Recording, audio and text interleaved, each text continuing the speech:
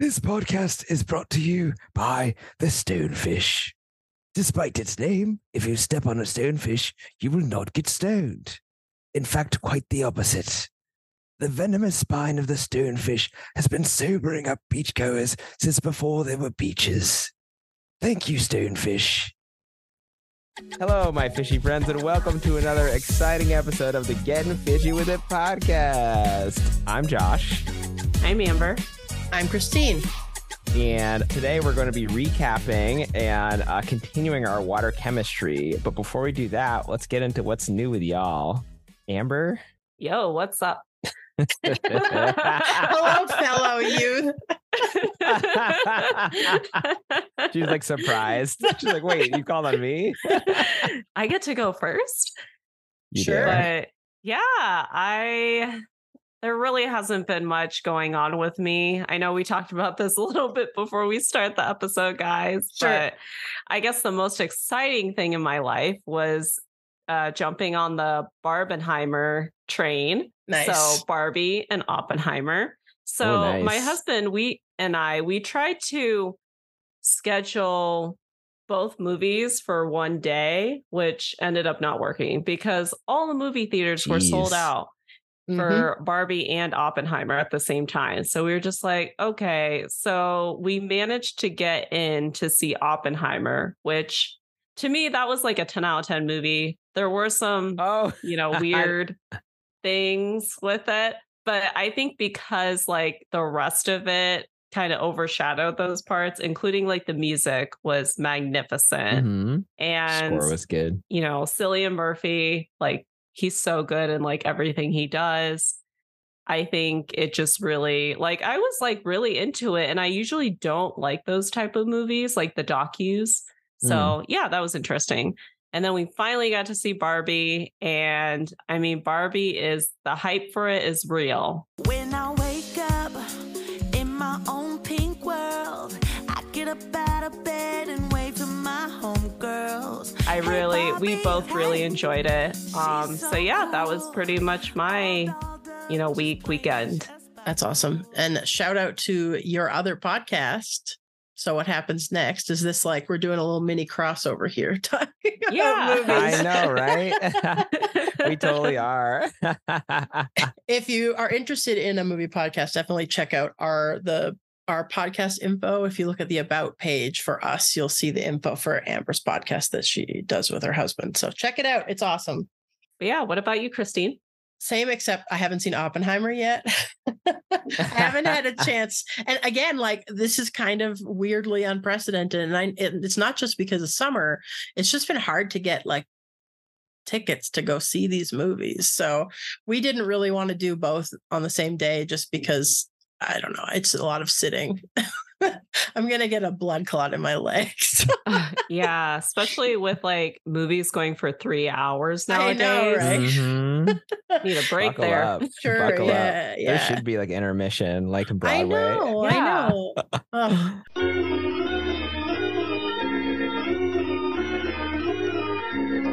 I feel like back when like the Lord of the Rings movies came out, like when you guys were still infants or whatever.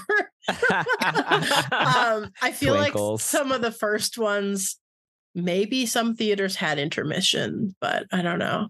But I did see Barbie, which I loved. I thought it was fantastic. And I loved it so much. So it was great. The busiest I've seen my movie theater on like a random Monday afternoon, which was great. But other than that, it's been hot here. I've just been hanging out, playing video games. That's it. No plans.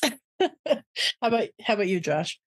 So I guess like the kind of exciting thing that happened to me was Columbia Communications picked up an article that I was like quoted in, I guess, or something. It was like a part of a piece was about me and about this old book bank and tutoring center that I was affiliated with when I was a kid. And I found out later on, we were like, me and my family were kind of like the beginning, like kind of the spawning point in time for that the creation of that tutoring center. So Columbia picked that up somehow, and they were excited about it until they did a little article on me, and they took a couple photos and were like, here, take a photo of you in front of the fish, the fish system. So I'm like standing there awkwardly in my lab coat.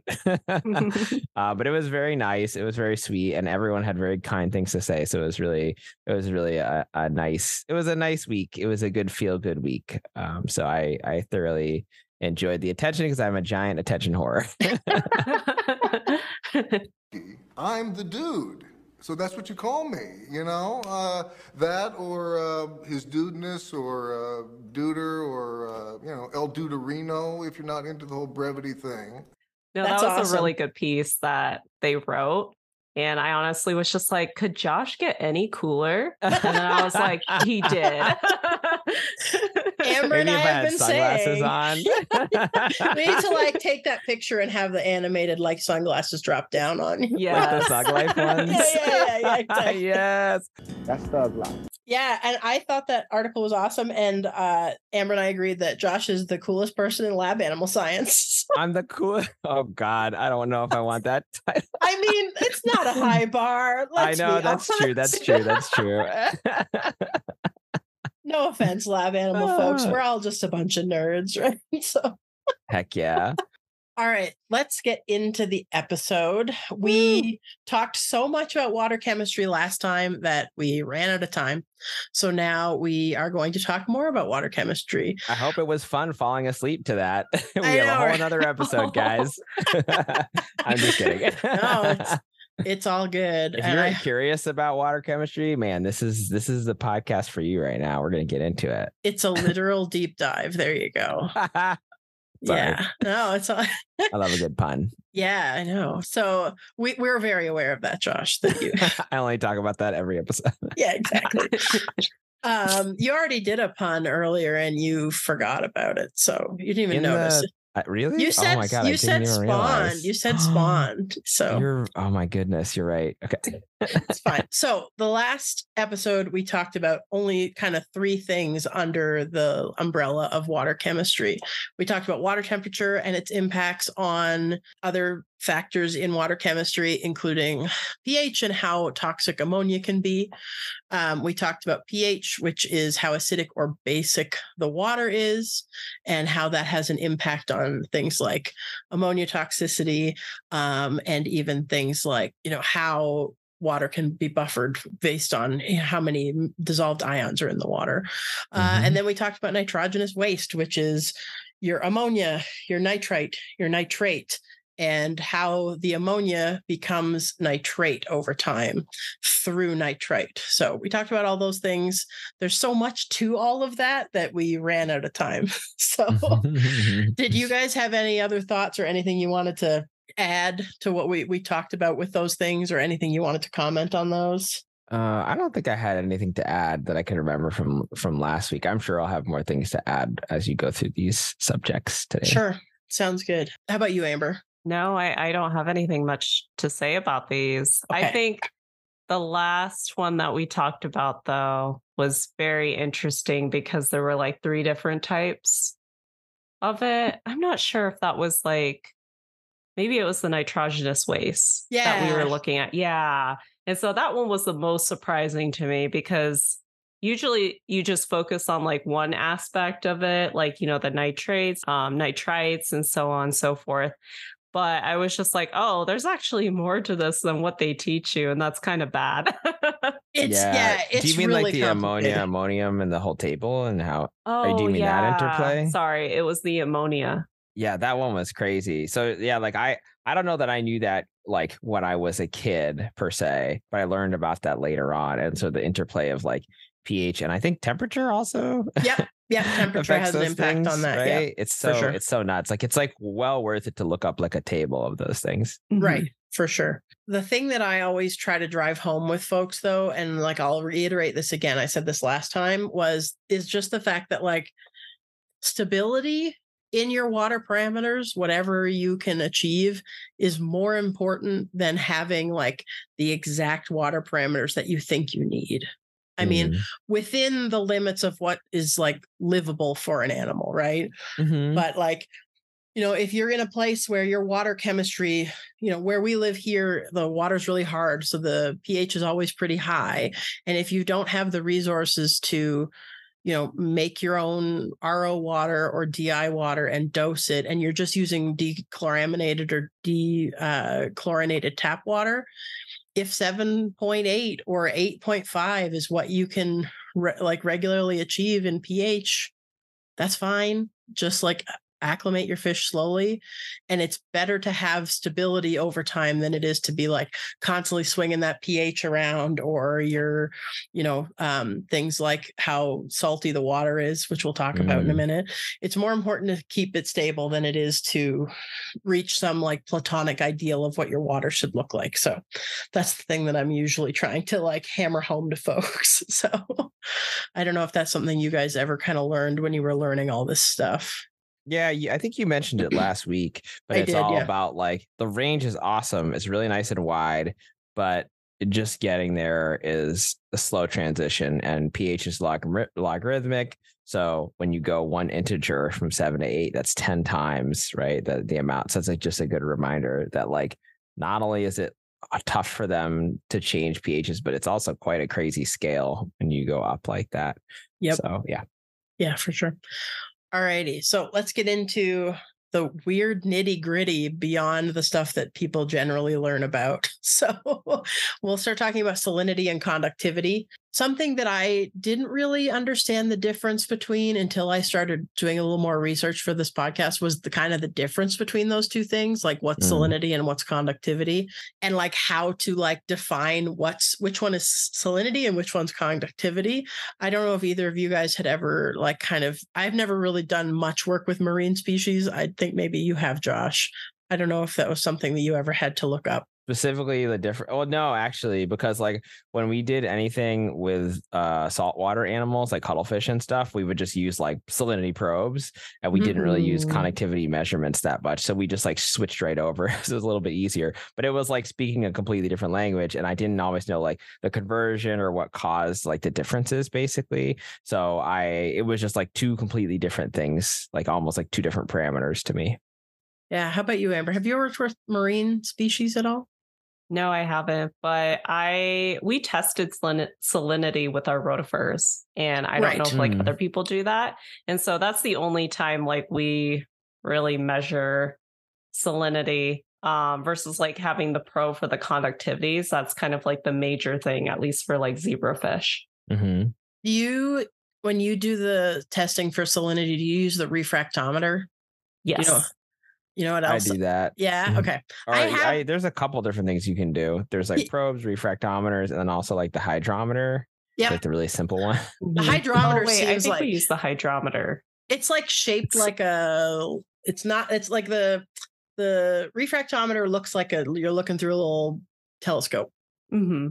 Okay. Yeah, we use the other one. The hydrometer. Okay. Yeah. Which is shaped like nothing I've ever seen. It's just the weirdest shape, right? Yeah. It's a weird bulbous. Yes. I don't know, but it has that needle. Is it from Instant Ocean? Is it just not to drop names? Okay, you just got it from Instant Ocean. Yeah. It's $8 or something like that. And the only thing you have to do, the trick is you got to tap it hard to get all the bubbles off the needle. Otherwise, it completely throws off your salinity reading. I do recommend a refractometer if you don't have one. Those are cheap too. It's not. Oh yeah, they're really cheap. They're cheap. Yeah. The other thing I've used a refractometer for, and one of the times I went on a shark tagging trip, one of the things they would do is measure the salinity of the water in the area where they're collecting the sharks. And I immediately just grabbed the refractometer and used it. And the guy's like, how do you know how to use it? I'm like, we use it to measure the specific gravity of cat urine and dog urine. Yes. True. I forgot about that. Right. So you were familiar with it, but you've before. I'm like, I'm just not putting pee on this time. Disgusting. Hey, there are way worse things that I have handled in my career than just urine. So all right. Whatever. Fair enough. Yeah. So anyway, the difference between these two things literally is just scale when you're looking at scale. So it gets really hard to measure at the micro level when you are talking about measures of quote unquote salinity below a certain like threshold. So when you're talking about pretty close to fresh water or just like slightly salty water, like things below like 5 ppt, which is like the parts per thousand, which is how we measure salinity generally, then generally we're talking about conductivity. When we're in our context anyway, when you're working with like aquatic organisms. And so generally conductivity is kind of just the measure of like fresh water to conduct electricity. So like the electrolytes that are in that water. And the units that we use, everyone always says microsiemens, right? You hear people talking about that little like Greek mu that looks like a U, and the S, which is microsiemens, is the unit we use to measure conductivity. One thing I realized researching this, that it's actually microsiemens per centimeter that we're measuring. We just dropped that part of the unit, I guess. I don't know. So, and then the actual like SI unit for that is actually Siemens per meter. So it's complicated, but we're basically looking at like all the dissolved ions in like something close to fresh water. And when you're talking about distilled water, it should be pretty darn close to zero because it's almost pure. And then when you add things like sodium or calcium or carbonates or potassium to the water, that conductivity is going to start creeping up. And you're going to see values that are in the hundreds or the 200s. A lot of tap water is like a couple hundred microsiemens per centimeter is what you're seeing. And then, you know, once you're getting into like just a little bit of like slightly salty water, we're talking about salinity at that point. And you're looking at the number of parts of these dissolved ions per thousand in the water. Okay. So if you have a conductivity that's like increasing because you're adding like potassium and calcium and other things that are not like sodium and chloride, right? Yep. Will that effectively raise the salinity as well, right? Because you're just saying it's a matter of scale. So like, let's say that you really dumped a bunch in, will that eventually raise your salinity? It'll raise your general, like your hardness values, which are all related to salinity. So yes. Oh, okay. All yeah. right. So cool. It's, but salinity in general is just like the larger volume of electrolytes that are in the water. So, and then we're basically measuring conductivity in our systems with a setup where an alternating current is passed between two electrodes, and it's measuring how much of that electricity is actually passing between those two electrodes. That probably makes sense. So it probably has like a certain like threshold or a certain amount of electricity that's like shooting from one side, and like try to detect how much is coming from the other side and stuff. And it's an alternating current, so it's going like back and forth or whatever. So. Oh, well, look at someone knows a lot about conductivity probes, don't they? Hey, and everything I've been told is, hey, if it's working, don't touch it. Just leave it alone. Yeah. Yeah, that's the advice that we've gotten from a lot of vendors. They're like, okay, you know, they're like constantly telling you to calibrate your pH probes on a regular basis. But they're like conductivity, they're like, nope, do you just leave it for a year or whatever? I don't know. I don't want to say that people should follow that guideline. So just look up what your vendor says or look it up online. Ask your vendor. And if our vendors have said, just leave them alone. Yes. It's like, you don't got to tell me twice. I got to touch that pH probe more than I ever want to. Yeah. I see it in my dreams. So, although they're more nightmares, but you know. There you go. Of course. Yeah. So one of the reasons why we care about these values, salinity, conductivity, etc., for various species, and we're still mostly talking about freshwater here, but we can get into a little bit of saltwater. It's just there's a lot more nuance to like marine ecosystems and marine chemistry than there is in freshwater. We're doing kind of easy mode working with freshwater fish, I think. But one of the reasons we care is that freshwater fish are constantly trying to lose water because like water is constantly trying to get into their body because they are like their insides are saltier. And so basically via osmosis, moisture is trying to get into them. So they're constantly trying to get rid of that moisture. So messing with the salinity or the conductivity of the water, in the case of freshwater fish, often it's like at micro level. So we're messing with the conductivity of the water, can impact the amount of osmotic stress that fish are under. So the closer to pure distilled water that we are putting our fish in, the more technically for most fish, the more osmotic stress they're going to be under. So the more they're trying to get rid of that water. And if you are increasing the salinity, ostensibly anyway, if you're increasing the salinity to a point where you have it's close, the conductivity is more similar to what's physiologically inside their bodies, they are kind of in isotonic state, and they don't have to do as much osmotic like procedures to try to they're not as much under as much osmotic stress. I think I said, I forget if I said this when we talked about maybe like fish anatomy or something, because we talked about like excretory system and stuff. Yeah. But specifically, I don't remember if I told the story where basically I did like a water change on my tank and the fish were like looking kind of bad afterwards. Like I could tell like they were, one or two of them was agitated and it kind of looked like it was going to die. Right. Like you can kind of tell like just based on their reaction, they're not really like, they're just kind of like look like they're in shock a little bit. Yeah. And like, it wasn't all of them. It's just like one or two, but different fish have different sensitivities. And then that's when I was like, oh, I wonder if it's like that I didn't put any salt in this time because I was like running low or whatever. And I grabbed some or what was left and I like mixed it up and put it in the tank, and that fish like righted itself like pretty darn quick. I can see. I can fight! Like in maybe an hour or two, it was totally fine swimming around, and I thought it was a goner for sure. So it's quite amazing how just reducing that osmotic stress was enough to like give him a little bit longer life, and he's still doing fine. So sure. That's one of the reasons why sometimes you'll see like, especially in like in the aquarium hobby, you'll see folks talking about doing like salt, like baths, or like increasing the salinity of the water that the fish are in. And that can be just, if they have a systemic health issue going on, or they have an infection or something, maybe they have a big wound, which is really impacting their ability to like keep their hydration level appropriate. Just getting rid of that excess osmotic stress on the fish can be enough to like kind of help them get through things. Think of it like an IV drip. They're getting kind of physiological saline. They're just bathed in it. So it's just less stress on their bodies to have to go through. So does that make sense? Yeah. And I should add, like, there is a scale where you go the other way and it does get too salty for them. Yep. So you don't want to go too far that direction. And there are people who do things like salt baths and whatever. We could do a whole thing on fish diseases. I don't even know if we have that on the list, but we probably could.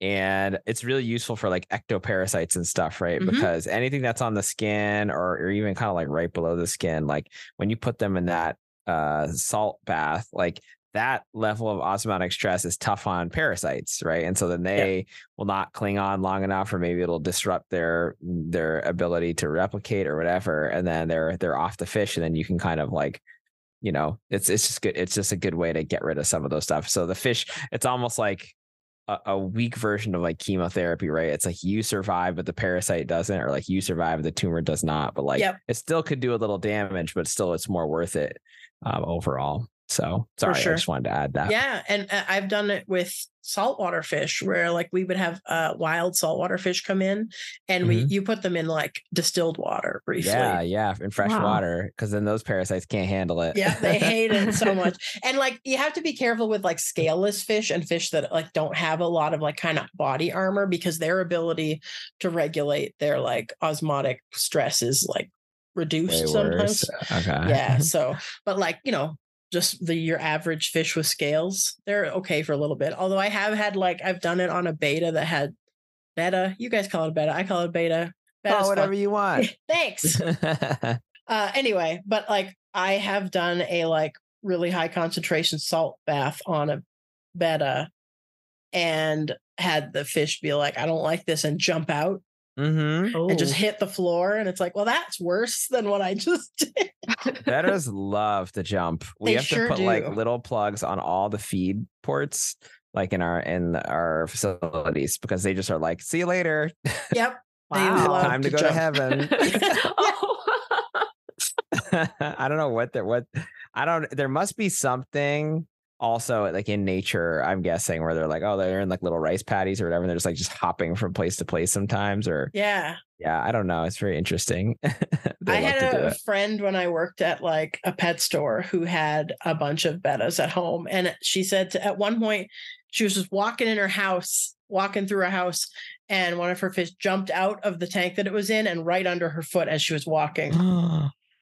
It was just like, okay, well, rip. That's terrible. That's traumatizing. I know. You never forget that feeling or sound. Timed that perfectly.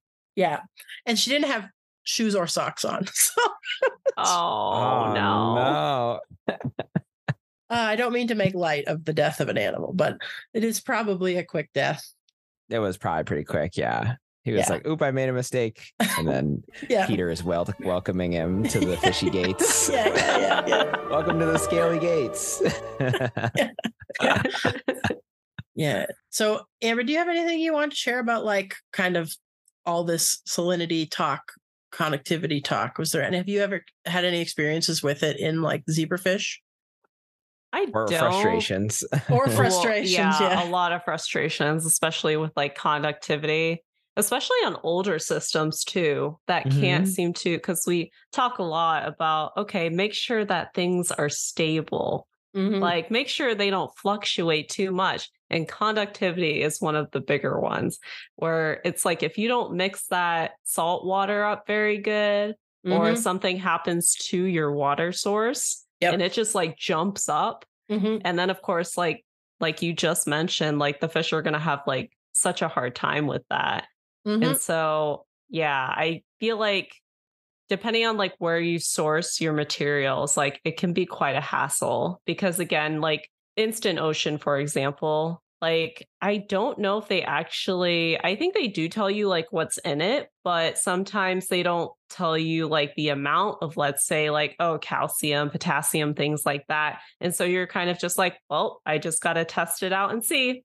Sure. Yeah. And I find depending on who you get instructions from on your dosing, like, so in the case of, for folks who don't work with zebrafish, and I'm sure we do have some people that don't listen. Don't listen.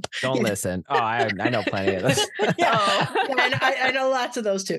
But for people that like listen, that don't work with zebrafish or haven't worked in like a lab setting where we're really trying to be as accurate as possible with our settings, we are generally making up water for our big recirculating systems, our big aquaculture systems, with distilled or reverse osmosis water, usually reverse osmosis. And then we are adding that water to the system as needed for water exchanges or top-ups or whatever.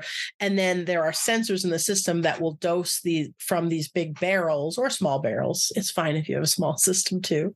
And it will basically, these pumps are pumping water in. Shout out to you, small barrels. I'm not size shaming anybody. It's not about the size of the barrel. Yeah, it's the peristaltic pump.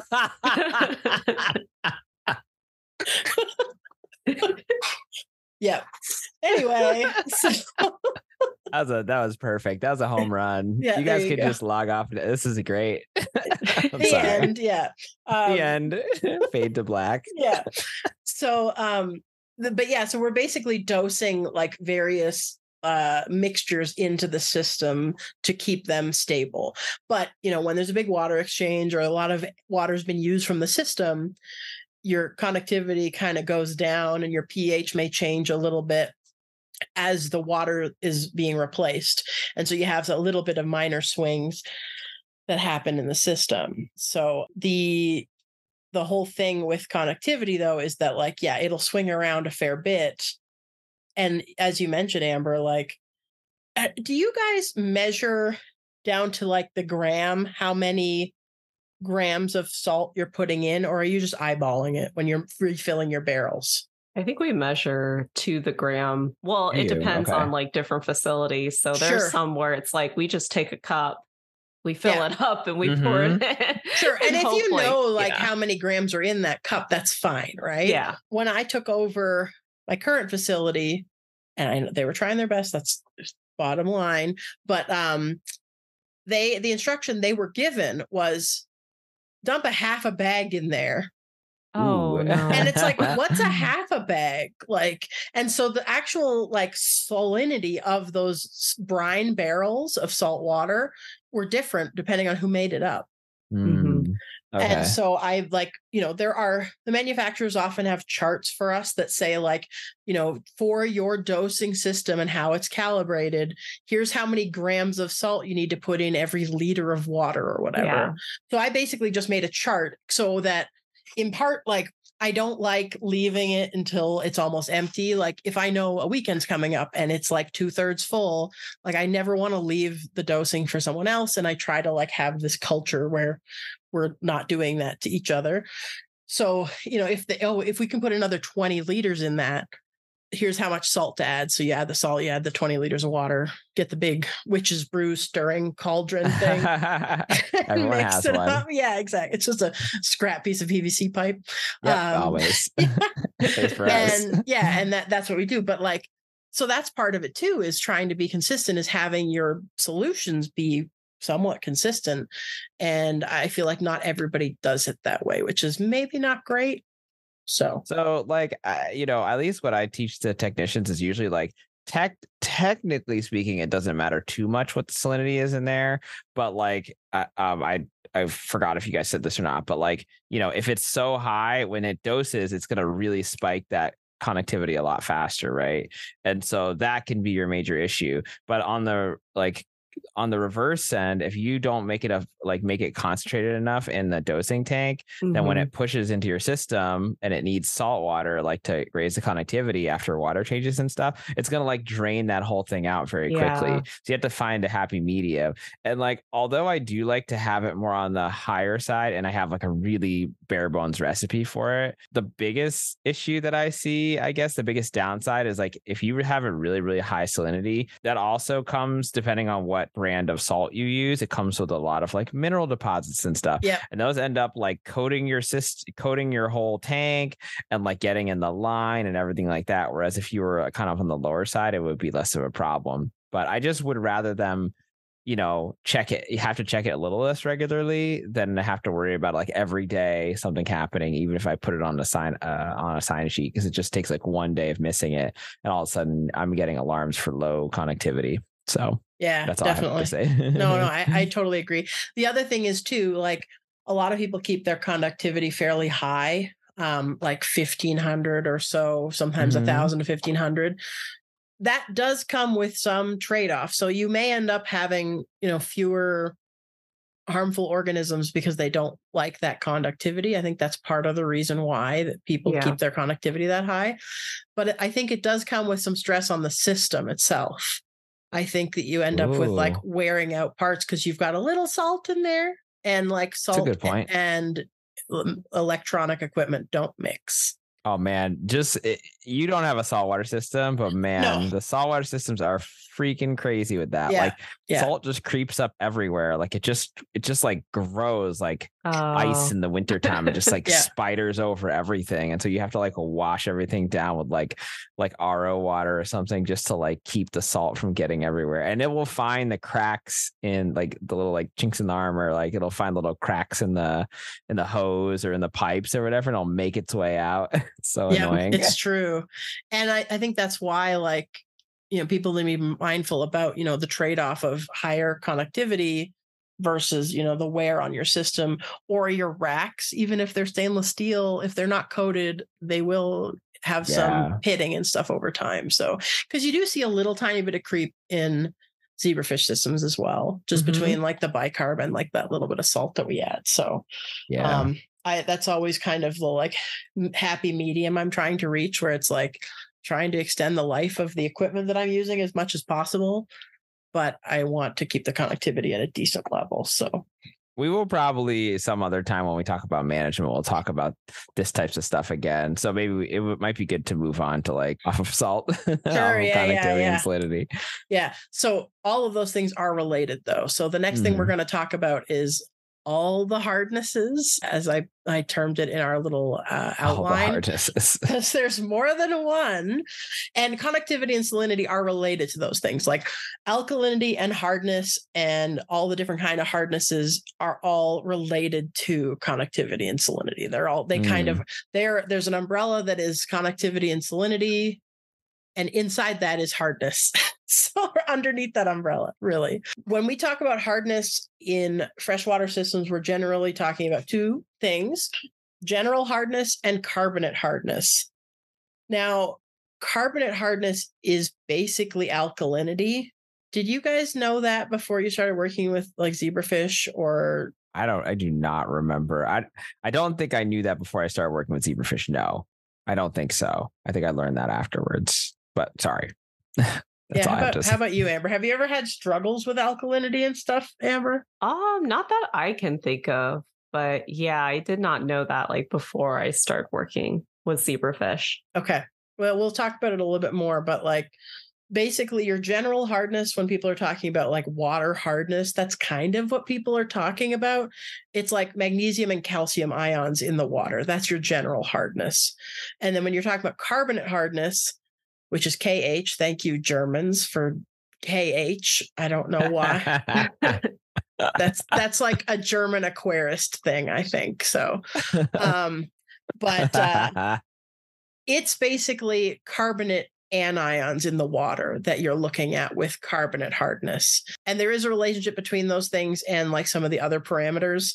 When I was reading about this, I had read that basically hardness is part of the Bermuda Triangle of water chemistry. So it's, the hardness, hardness, alkalinity, salinity, pH is like a whole Bermuda Triangle where fish go to get lost. I don't know. Or maybe fish keepers do. That none of us understand. I understand it a little bit, but it's a little bit of trial by fire for me, where I learned the hard way about like the lack of alkalinity in some systems and such. So alkalinity basically is the solution of carbonates in water. And so there's two kinds of carbonates. There's just regular carbonates and bicarbonates. So like your sodium bicarbonate that we add for pH buffering in the system.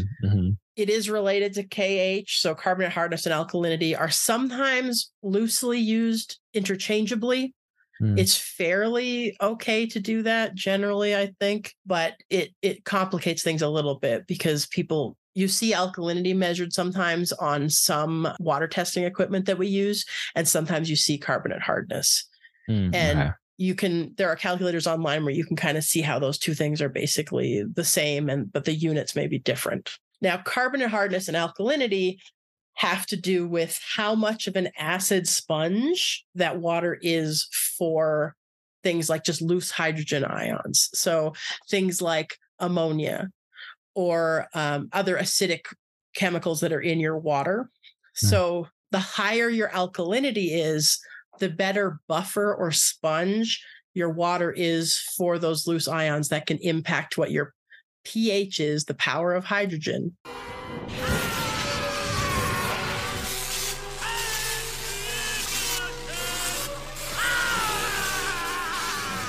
So the more KH, the higher your KH, the higher your alkalinity, the better chance you have of preventing your pH from going down or becoming more acidic, because you don't have all these loose hydrogen ions floating around. Does that make sense? Yeah, because pH is just a measure of your free hydrogens, basically, zipping around. Yep. And so like if it's sponging up all these hydrogens, I guess that makes sense. So is that why, maybe I'm getting ahead of myself, but is that why like when you add like crushed coral or something that has a lot of calcium carbonate to your system, or even to like, I've done it to just like a bowl of water, like a beaker of water, and put my probe in there, the pH probe, and I've found that like it immediately jets the pH really high.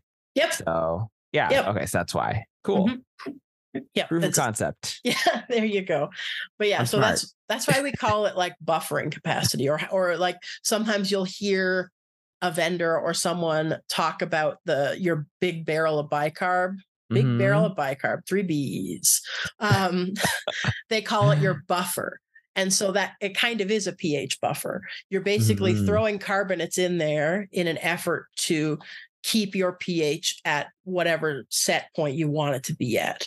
And in the absence of that, in general, a lot of our systems have a pretty low alkalinity, which is low alkalinity is generally like below 50 milligrams per liter.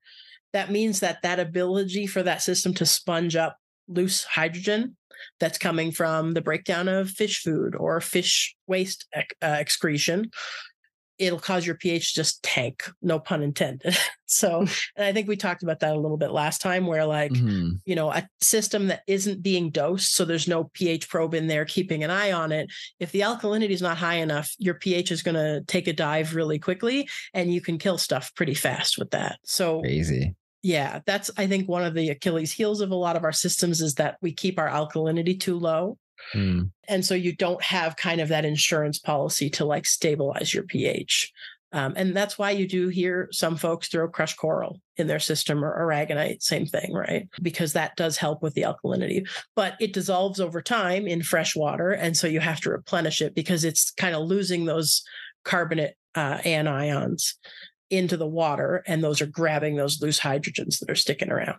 So does that make sense? Yeah. In fact, like I think maybe we were talking about this a little last week, but certainly this week as well. And like just kind of getting an understanding of it. And I was like, dang, I need to go, because I was looking back at some of my old water quality and I could see over time after I added new crushed coral, like little by little, the numbers just started to drop week by week. And so like now I have to go back after a few months and like renew things. I wasn't sure if I should just like shake the bags that I have or add new stuff. So I shook them the first time. I don't think it really had an effect. So I think I'm going to add some new calcium carbonate because I have a bunch of bags of crushed coral lying around. Yeah, I think there's no harm in just adding. The thing that you want to be mindful of is that like if you throw a bunch of brand new stuff in there, it may shoot your alkalinity up real fast. And maybe it's a matter of like, you know, adding smaller amounts over time to try to keep things stable, or at least like having a threshold for your alkalinity where you say like, hey, if it gets below this, we need to intervene rather than have it kind of swing around. Because it's just, you lose that kind of like security blanket, buffering blanket. Any thoughts on that, Amber? No, my mind is kind of blown because I feel like we don't worry, at least like the facilities I've been in, we haven't really focused a lot on alkalinity or like the hardness. I know we do testing for hardness and I've never had it to where it was like crazy, but it is really interesting that you talk about like, you know, an acid sponge. And I'm like, oh, you know, if we had been doing this, maybe we wouldn't have those pH crashes. Absolutely. That's almost certainly what caused it. It's almost certainly what caused it. Yeah, that was a lesson learned for me. Like only recently learning about this, did I go back and learn things from before that were an issue, right? Like I was telling you about that killifish system that just like crashed out of nowhere. And I was like, I don't get it. Like it's getting fed from the water that we use in the main system. And like now understanding this, it completely makes sense, right? Yeah. Why that happened. Alkalinity is too low. That's generally it. Generally, it's not bad to have like, you know, carbonates being added into the system, providing you can keep your pH where you need it to be. Like having a higher alkalinity is generally okay. But like I was kind of mentioning before, having all these like dissolved minerals in the water can have a bit of an impact on your systems over time. Like it can cause excess wear on the systems. There's a bit of like mineral creep that happens too. You get kind of that like ring around like everything as water's evaporating. So equipment can get damaged if you've got too many bicarbs in there. And I think like I had read, and again, we're talking mostly freshwater today, but there's some evidence that like too many carbonates in the water can cause corals to like have necrosis in their tissues. So I do not know the mechanism of that. I have no idea because I've never worked with any cnidarians in my life. So, but if there's anyone out there who is a coral specialist who would like to come on the pod, reach out to us. Yeah. Yes.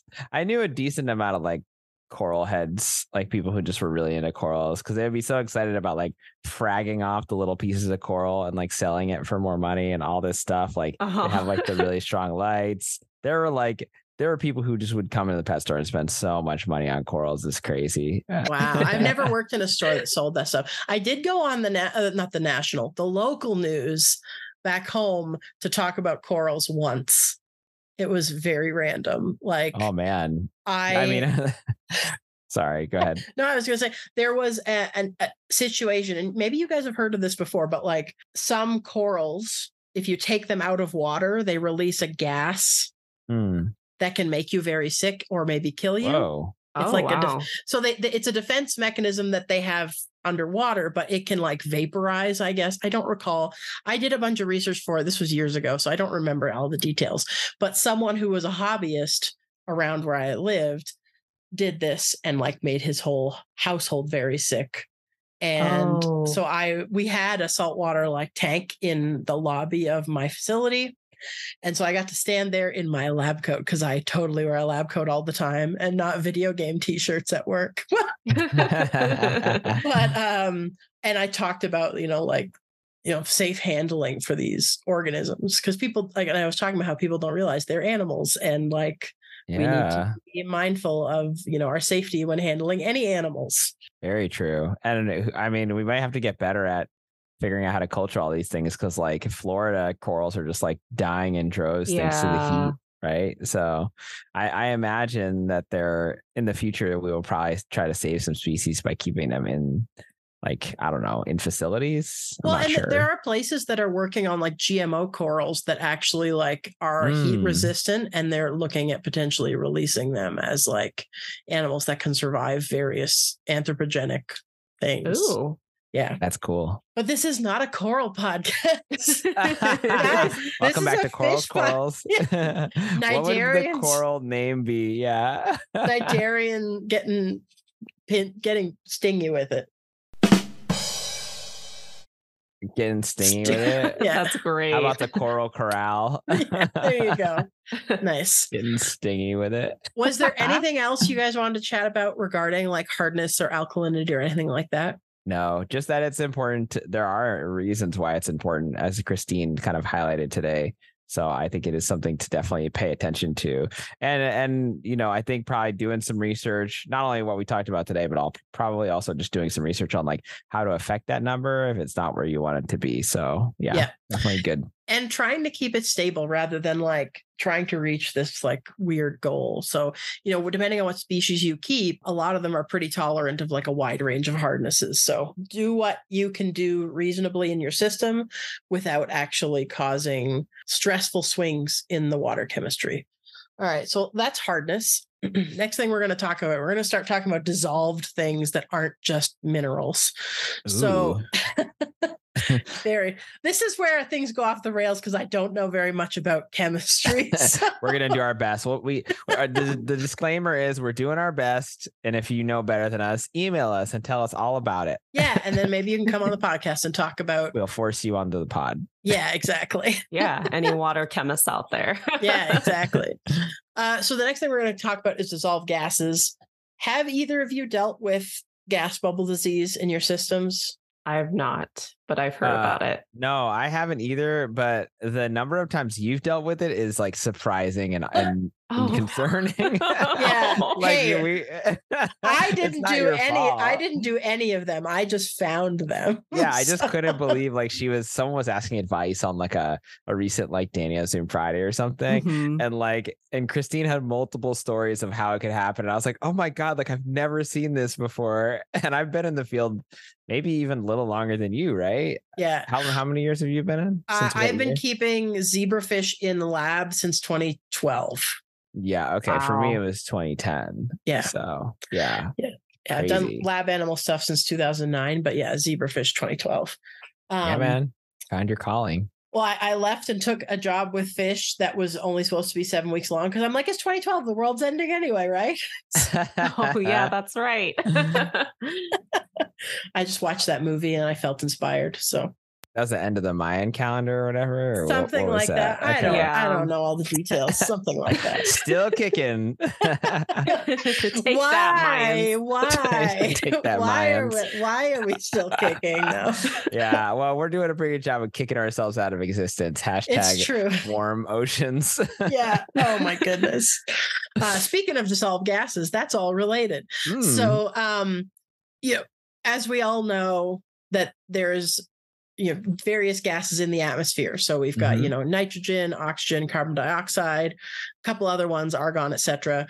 But the important ones for us when we're dealing with living things in an aqueous environment are nitrogen, oxygen, and carbon dioxide. The obviously dissolved oxygen is necessary for life. So, fish need to be able to take up oxygen that's in solution in the water that they live in. They also need to live in an environment where their gills can pass that carbon dioxide as a waste product into the solution in water. They can't just like bubble it out of their system necessarily. Now, depending on water temperature, depending on the pressure that the water's under, generally, if at atmospheric pressure, when the water's just like kind of sitting in a tank, there's going to be a certain amount of any of those gases that can be in solution.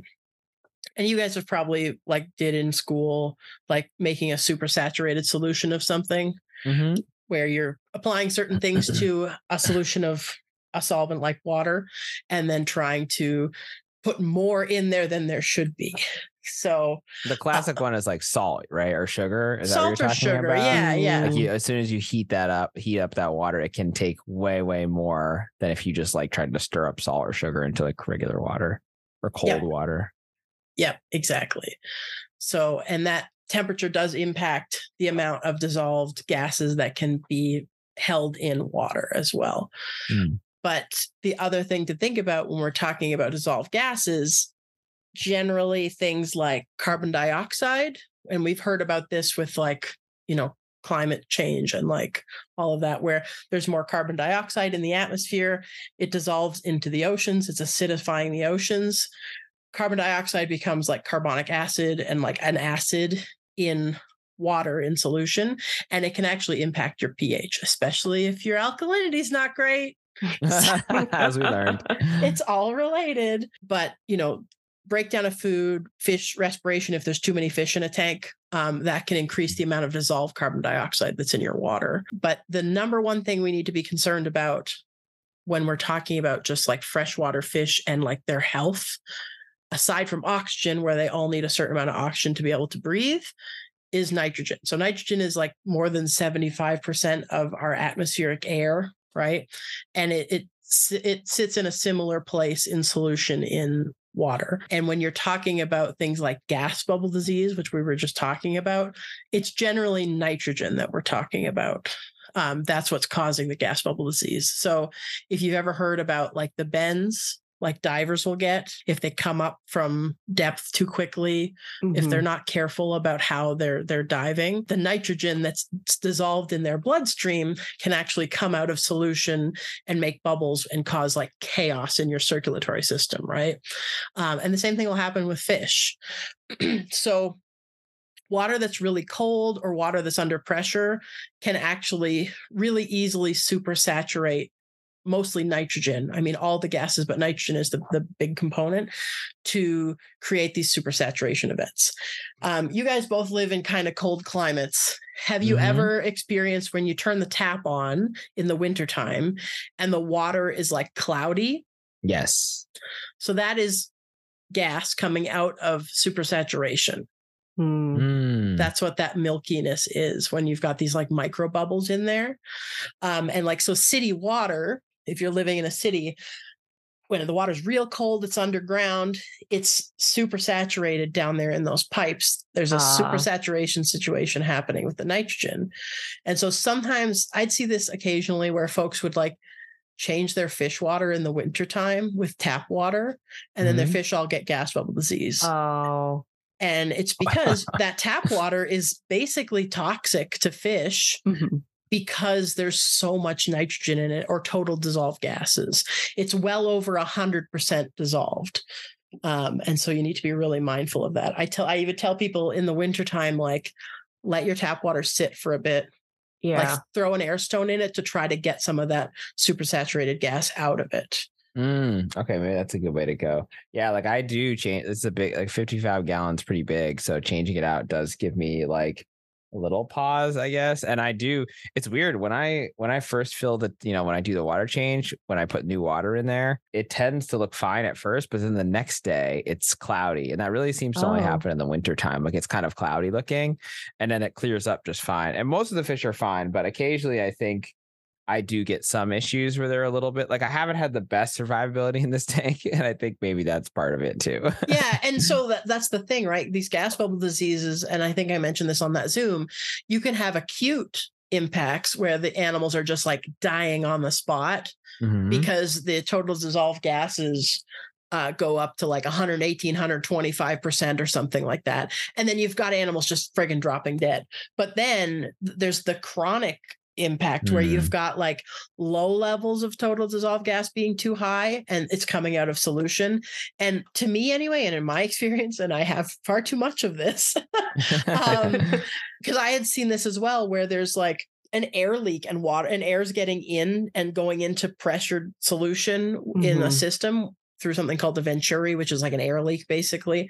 So as that water's moving through a pipe at speed and under pressure, and say there's a little pin prick hole in that pipe, old PVC, or there's a crack or something, it's pulling in, like vacuuming in air with that water as it's going by, and it's causing it to go into solution and like getting super saturated.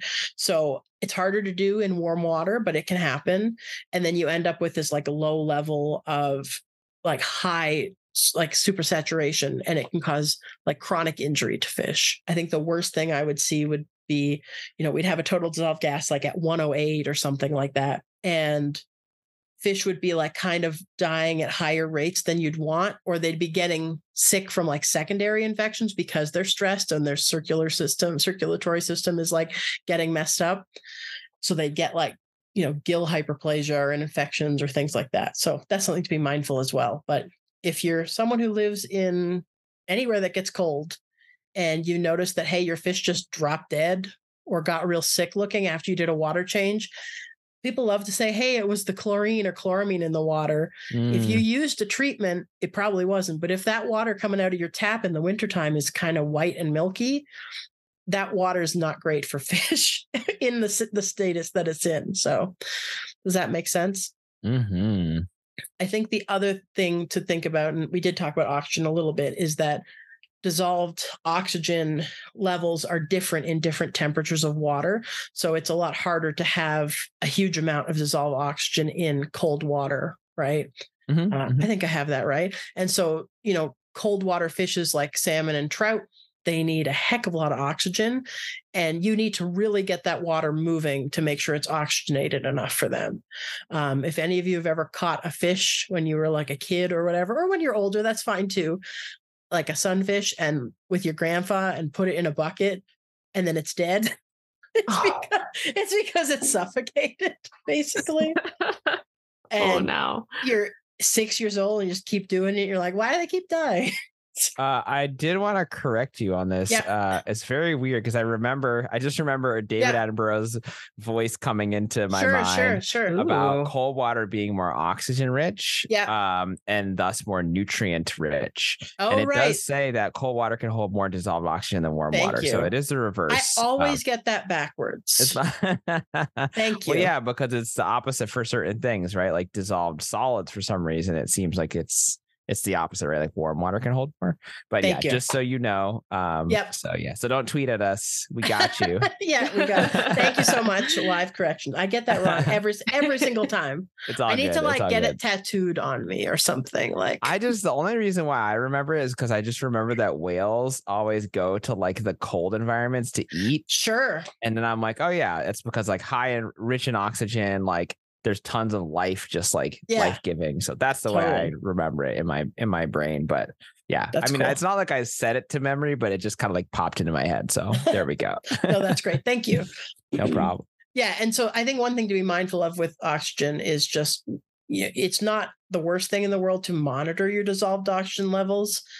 Sometimes it's easier and less expensive to do that than it is to try to measure your total dissolved gas. Those probes are really expensive and annoying, but a dissolved oxygen meter is pretty inexpensive. But it's good to know what that is and to have a picture of what that looks like, especially if you're having tanks that are really like crowded.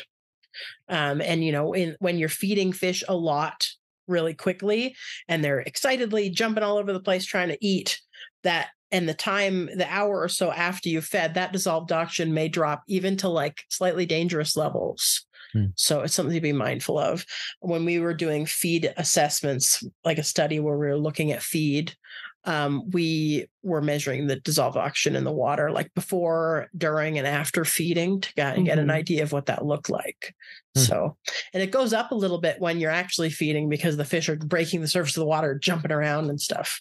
I don't know if you guys have that happen with your fish. I think my favorite thing when I'm feeding the fish is when they get so excited, they jump out and then like glue themselves to the side of the tank and then slide back down into the water. Do you guys ever see that happen? I don't, but I just love just that whole feeding a fish thing. It's very like, I enjoy it. Yeah. Or even them just recognizing you. Especially if you're wearing like certain scrubs. So like for us, it's like purple scrubs. And so they know it's like feeding time when they see someone in a purple scrub coming in. They're like, yes. That's so funny. I think I have too much variety of video game shirts that we don't have any particular. we don't have a uniform. We just recognize them. We wear whatever. So but yeah. Any other thoughts on like dissolved gases in the water or anything else? You end up learning a little bit about it when you have the supersaturation events, but it's mostly learning how to prevent it. You mostly just want to prevent your atmospheric air from getting forced into the same space as the water you're working with. That's kind of the bottom line, whether it's like a pipe where there's a little bit of a gap and air can come in. So like if a sump has a low water level, that's a time when that's a problem.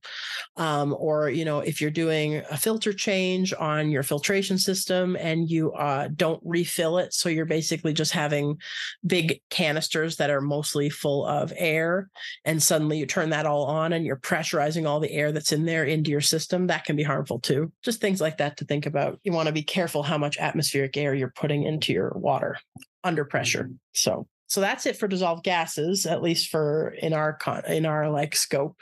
The next thing we're going to talk about is all the other dissolved things.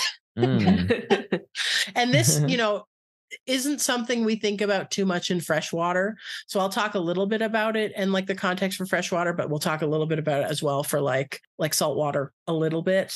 Again, I'm not an expert on saltwater by any means. And a lot of these things are not necessarily things that we observe or like monitor on our freshwater systems, unless you have a planted system, like a planted tank, like I have, and I have had in the past, but like in a like aquaculture system, you're not necessarily monitoring that. So I think phosphates is the biggest one. And that's something that at least, do you guys monitor phosphates in your systems? Not regularly.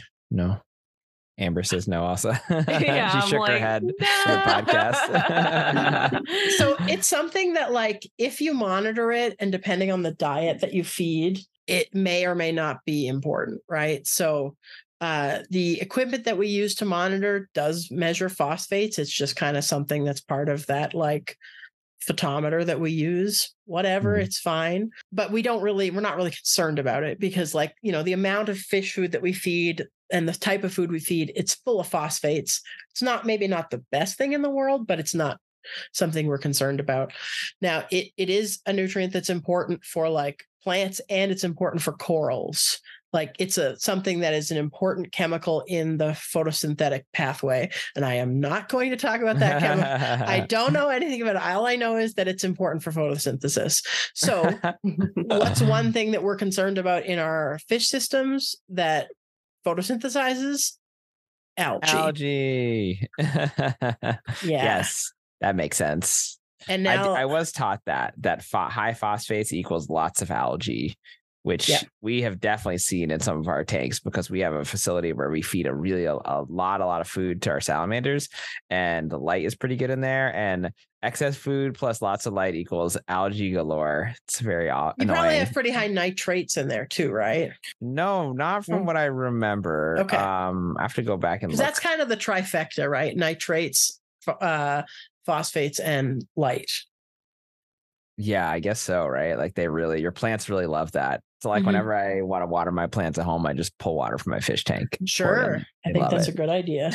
Just don't use it on food plants. There's like risks there. Whereas, Really? yeah. Oh shoot, I put it on my basil. It's Oh. not great. I had read that you shouldn't do that, but I don't. maybe Good maybe to don't. know. Good to know. Yeah. I started tweaking out. Yeah. You're gonna get fish tuberculosis. Fish TB. Oh. Oh no. Oh no. Can't wait to talk about that in an episode. I know, right? I do love the smell and taste of fish food. I never told you guys that, but I'm really into it. That's funny. I can't agree, but I did. This is not a fish related story, but I did lie when I was a child about whether or not I had a dog to a bus driver in order to get dog treats. And then on my walk home, I ate some of them. Because they looked really good and then they I didn't was taste good. jealous and they did smell good. They were like milk bone or something. And I was just like, yep. And my mom's like, what is she eating? As I'm walking home. I was like in kindergarten. I was like 4. And she's like, you can't eat dog treats.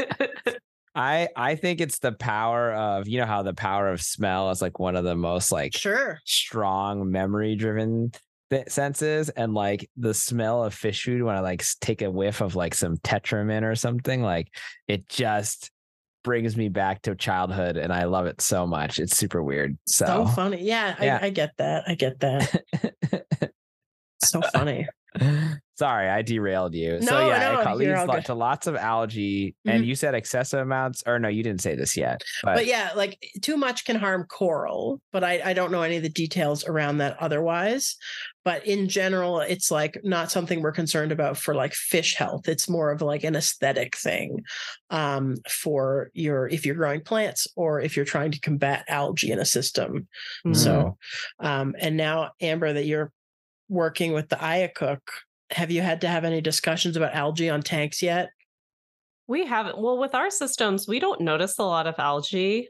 That's good. Because we don't really have I noticed it a lot when I used to take care of static tanks because we had actual plants in them. Sure. And so, yeah, especially the ones that were at the top closest to the light source, like there'd be tons of algae. But I think our biggest issue is with the salt grime, or like the stuff that's left behind by like the salt, like having too much salt in the system because it's kind of brown. But again, yeah, that could also be, I don't know if that would also be like algae. If it's brown, it's algae. Okay. Yeah. Oh, wow. Okay. So I guess we do have a lot of issues if it's with like that as well. it starts as like dots and then it grows. Gotcha. Because before I was like, oh, green, like it would be like vividly green, like on the tanks. And so I'm just like, oh, okay. And there's different species of algae, right? Some of them are That's like true. And they're like microorganisms. They're like not quite plants, right? I don't remember all the biology of them, but like you've got your blue. I think technically blue, they're unicellular, right? Sure, yeah. I think I'm like, we're getting out of our like knowledge base. So I'm a little afraid. But yeah, the really green algae that you see that smells really funky, it smells like spirulina or whatever. That is blue-green algae a lot of the time, or like in that family. And then you've got green algae, which is actually kind of brown in freshwater. So gotcha. But yeah, we don't notice like too many issues with that, I guess. Not as much as like from the previous institution I came from. That was like a huge issue. So Okay, cool. All right. So the next thing we're going to talk about is iron.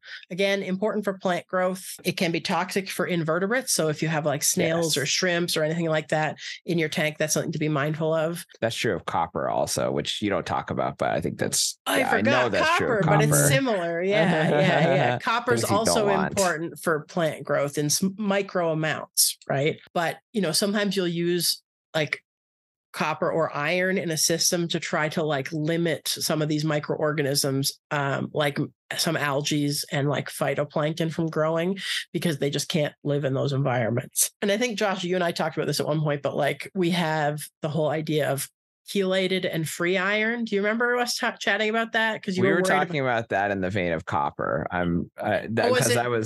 It's the same.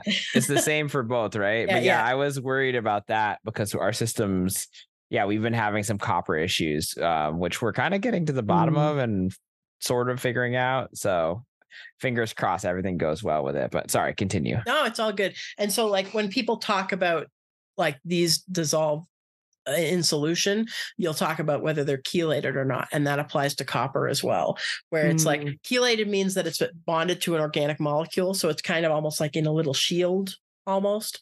Amino acids are generally the organic molecule we're talking about, and it may be less toxic in that form. So this is not necessarily something you can test for in your regular fish setup at home or in like even a zebrafish facility. But it's something that like a outside testing facility can test for you, what level and what kind of those metals that you have, whether they're chelated or non-chelated. Sometimes you can buy, you've probably seen like products that they sell to like treat fish that have copper in them. I don't remember seeing that, but it's used a lot for like dinoflagellates. So like velvet that fish get. Cupramine is used a lot, but that's chelated. So the idea is that like you can potentially use more, but it's less toxic, but it's still toxic to this like single-celled organism that you don't want around. Oh, you know what? I take that back. I do remember using copper because we would use it in goldfish, some copper-based thing for a lot of like those crustacean-like parasites, like fish lice are very susceptible to it. So yeah, I remember that. Yeah. In general, if you are keeping invertebrates, you need to be very mindful of those metals and like how many of them are in there. So, and in part, I think it's because some of these organisms, rather than having hemoglobin, so rather than having like iron-based blood, they may have like copper blood, right? That's correct. Yeah. So cuttlefish are like that. So at our cuttlefish facility, we obviously want no copper at all. Even trace amounts is bad and can cause chronic issues or just immediate death. So, yep. And it's because of that exact thing, right? They have copper-based blood. So it's blue. They're blue bloods instead of red. It's like horseshoe crabs are the same, right? I think so. Yeah. Yeah. Their blood's blue. Yeah. Crazy. So Fun those fact. are those heavy metals, basically. And then we've got calcium. So we've already talked about calcium a lot, so I won't go over it too much. The big concern with calcium is if you've got too much in where it's almost like super saturated, it can precipitate out. It can damage equipment. It can cause kind of that same salt creep situation where you've got that mineral ring happening. But it is important for things like snails and shrimp. If you've got snails or shrimp in your system, they need calcium to be able to build their bodies, basically. And if you have like corals, you'll need those as well for the inverts that live in a saltwater system and for corals. They can't build their skeletons if they don't have calcium. Same as us. Yeah. Right? We need calcium to build our bones. It's Otherwise, true. No good. Yeah, definitely. We just take it in a little differently than they do. So true. We don't bathe in milk. I don't think it would be very effective. I do to keep my skin youthful. But... Yeah, I can tell. Yeah, there you go. That's what you got to do if you're the coolest guy in lab animal science. So. Yeah. So true. All right, moving on. Another related chemical is magnesium. So magnesium is important for calcification. You cannot do the process of calcifying without magnesium. Again, I'm not doing that chemistry. I'm not going to explain that. But magnesium is important more so in like saltwater tanks. So for corals and invertebrates, but snails and shrimp in freshwater, some other invertebrates in freshwater that have like hard exoskeletons or a shell, they are going to need magnesium as well because they can't use the calcium without it. So, and then there's a whole bunch of other traces that I am really not going to get into. You've got your strontium, which I don't know. That's a saltwater thing. Yes. Amino acids, iodine, silica, and then all your different traces that are even more trace than those that I listed. So I don't know if any of you guys have anything you want to add about those little minerals or if there's another one that you think I missed. So the only thing that I'll say is things like strontium. I think it's useful for invertebrates because I remember them like cuttlefish needing a certain level of it for something called the statolith, which is like an organ that I don't even know. I'm getting into the weeds basically, but sure. I know that it's very common for people who do salt water to start with stripped down water, like RO water. So your basic just pure water, and then you add everything you need via like a bioassay salt or via all the little minerals and trace elements that you need via little bottles. So they sell like a lot of these reef companies will sell like bottles of different things that you need, and you just add all those things. And all the coral guys that were coming into the store would buy all these bottles. So it is important for a lot of those things to have like proper growth and health of your reef tank. I don't know about in freshwater. Probably not the case. I think it depends on the plants that you're growing. Mm-hmm. Like you can buy all the trace minerals, like for my planted tank, because I do like carbon dioxide dosing on it. The plants grow so quickly. And if I want them to outcompete the algae that also likes all those things that are in the tank, I have to make sure that some of those traces like iodine, etc., are in the water.